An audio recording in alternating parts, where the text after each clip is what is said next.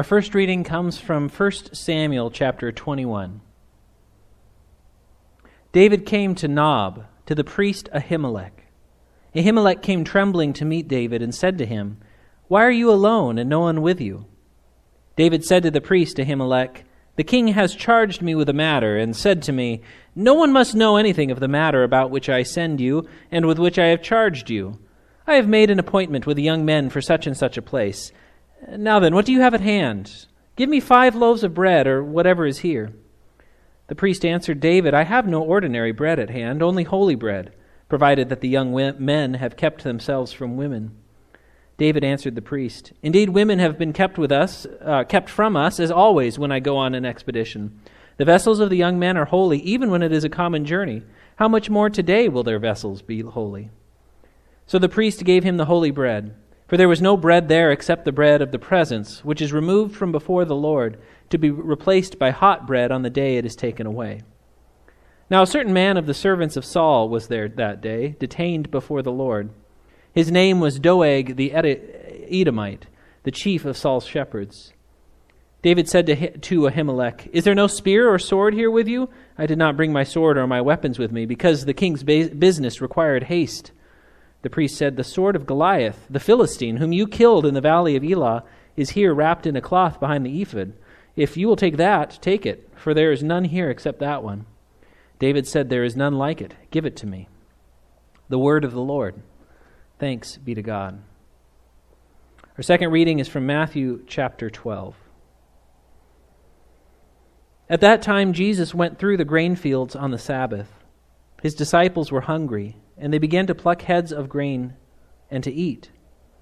When the Pharisees saw it, they said to him, "Look, your disciples are doing what is not lawful to do on the Sabbath." He said to them, "Have you not read what David did when he and his companions were hungry?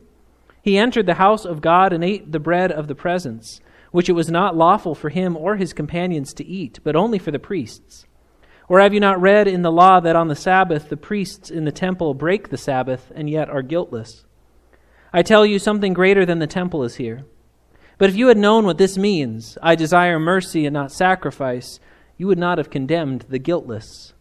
For the Son of Man is Lord of the Sabbath." This is the gospel of the Lord. Praise to you, O Christ. Let us pray. Lord of the Sabbath, use this day and this gathering to wrap us in your gracious word.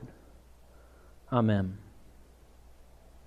Brothers and sisters, grace to you and peace from God our Father and the Lord Jesus Christ. Amen. Well, today is part 2 of a 4-part series on the sacraments, which may seem odd since there's no mention of baptism or communion in either of our readings. Well, today we are not going to be looking at either sacrament in particular, or really even both of them together, but rather at this thing we call worship, this setting in which the jewel of God's Word and sacraments are placed. We Lutherans are part of something that is sometimes called a liturgical tradition. And really all that means is that we have a liturgy, a routine, that guides us as we worship, that remains largely the same from week to week, even as the songs and lessons are different. And if you've ever worshiped in a non-Lutheran church, you know that not every church follows the same liturgy we do. And in many cases, it is hard to recognize any liturgy or routine at all. In fact, there are many Christians who are suspicious of the very idea of a set order for worship in the first place, since it seems to them to be inauthentic or restrictive or legalistic. Their concern, and it's a concern I've shared at various times in my life, is that we can become so enamored with our prayers and routines and music and symbols that we lose track of the center, God's promise of salvation to us in Christ. I mean, with liturgical colors, green this time of year, by the way, and paraments, again, green, and albs and cinctures and stoles, green again, and of course, with the concern that some of us have with knowing the names of all those things, it seems to some of our brothers and sisters in Christ that we have become distracted from Jesus at the center and more concerned with the elements of our liturgy, of our liturgical tradition. And to be absolutely honest, they aren't wrong about that danger. In fact, I have heard Lutherans say the very same sorts of things about our brothers and sisters in Christ who have more uniform and complex liturgies than we do. I mean, how many times have you heard, or perhaps thought yourself, that Catholics or Orthodox or Episcopalians or even other Lutherans are way too strict about their worship?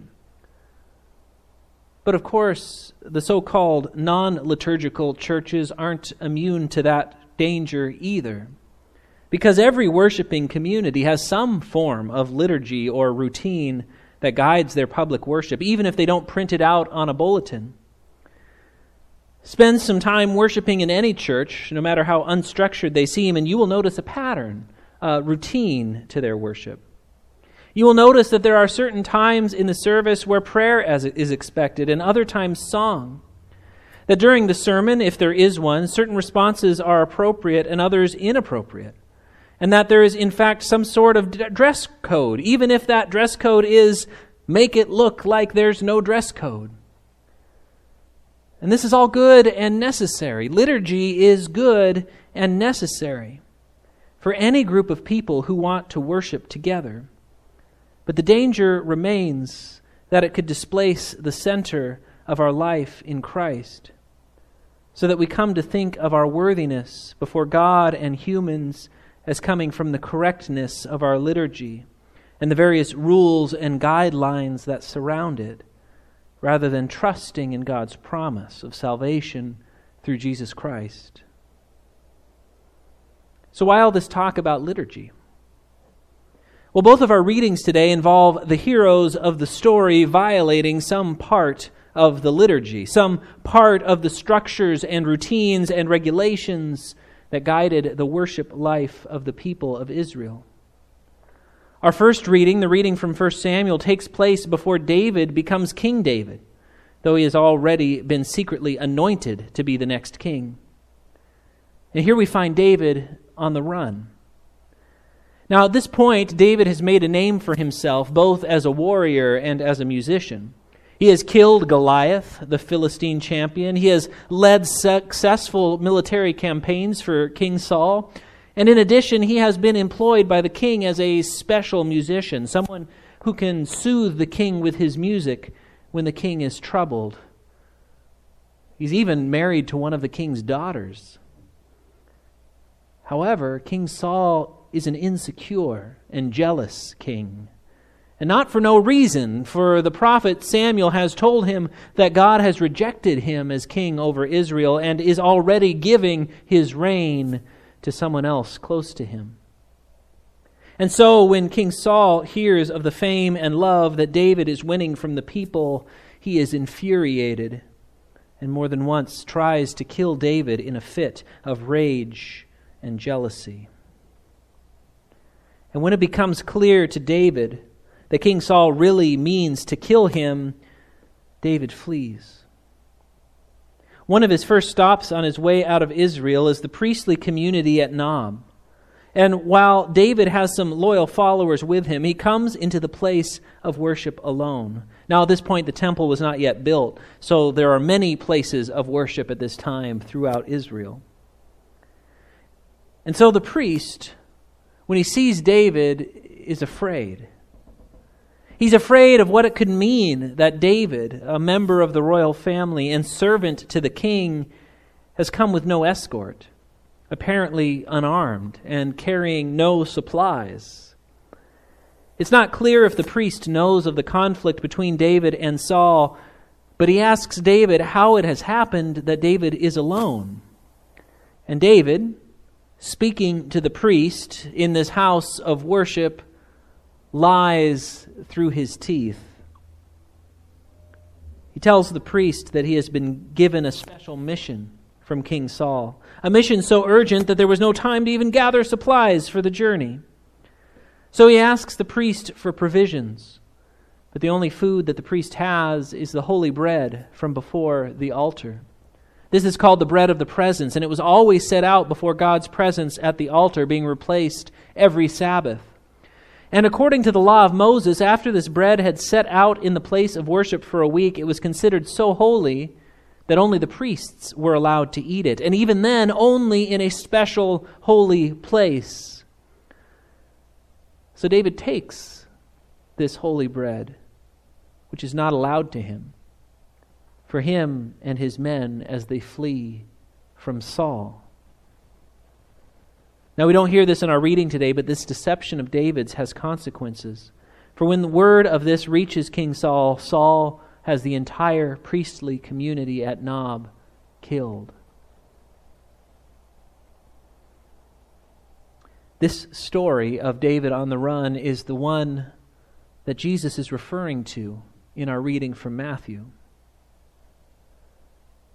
Jesus, when pressed by the Pharisees on why he is allowing his very hungry disciples to pluck grain from the fields on the Sabbath day, Jesus appeals to the example of David on the run from Saul.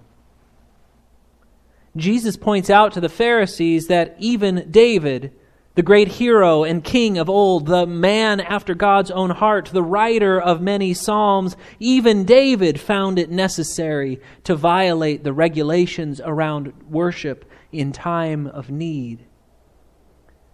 In addition, Jesus argues, the priests always violate the Sabbath, for it is on that day especially that they do their work, and yet in their very violation of the commandment, they make it possible for the proper observance of this day for the rest of God's people. And furthermore, says Jesus, even without these examples, there's something greater than the temple here.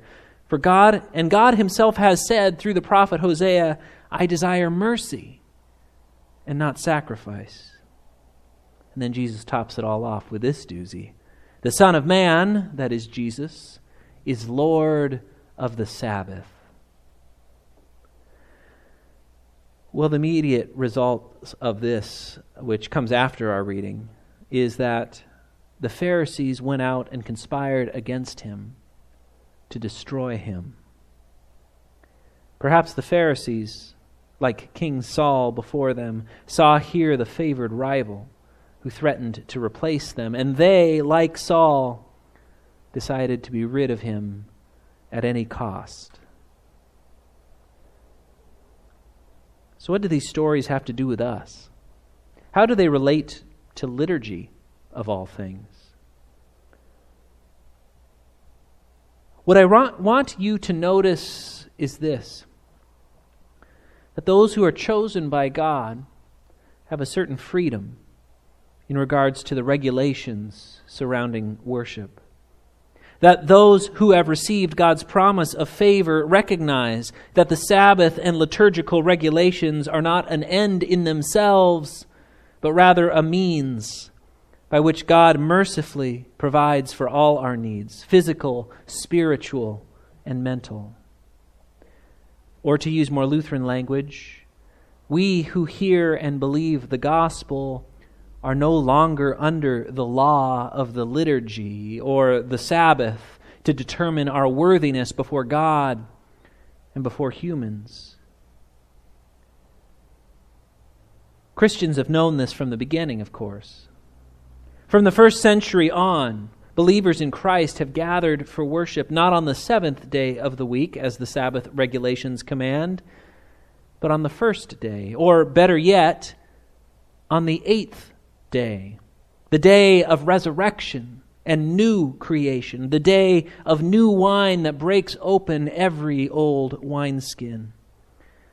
Even though most of the early Christians were Jewish and still observed the traditions of the Sabbath, they realized that their freedom in Christ extended even to the regulations around worship and Sabbath, especially as Gentiles began to believe in Christ, though this realization did not come without struggle. Earlier I compared worship, or liturgy, to the setting for a precious jewel. Like a beautiful ring made of precious materials which holds a valuable gemstone, both so the stone can be admired and so that it might not be lost. So worship holds the gospel in place for us.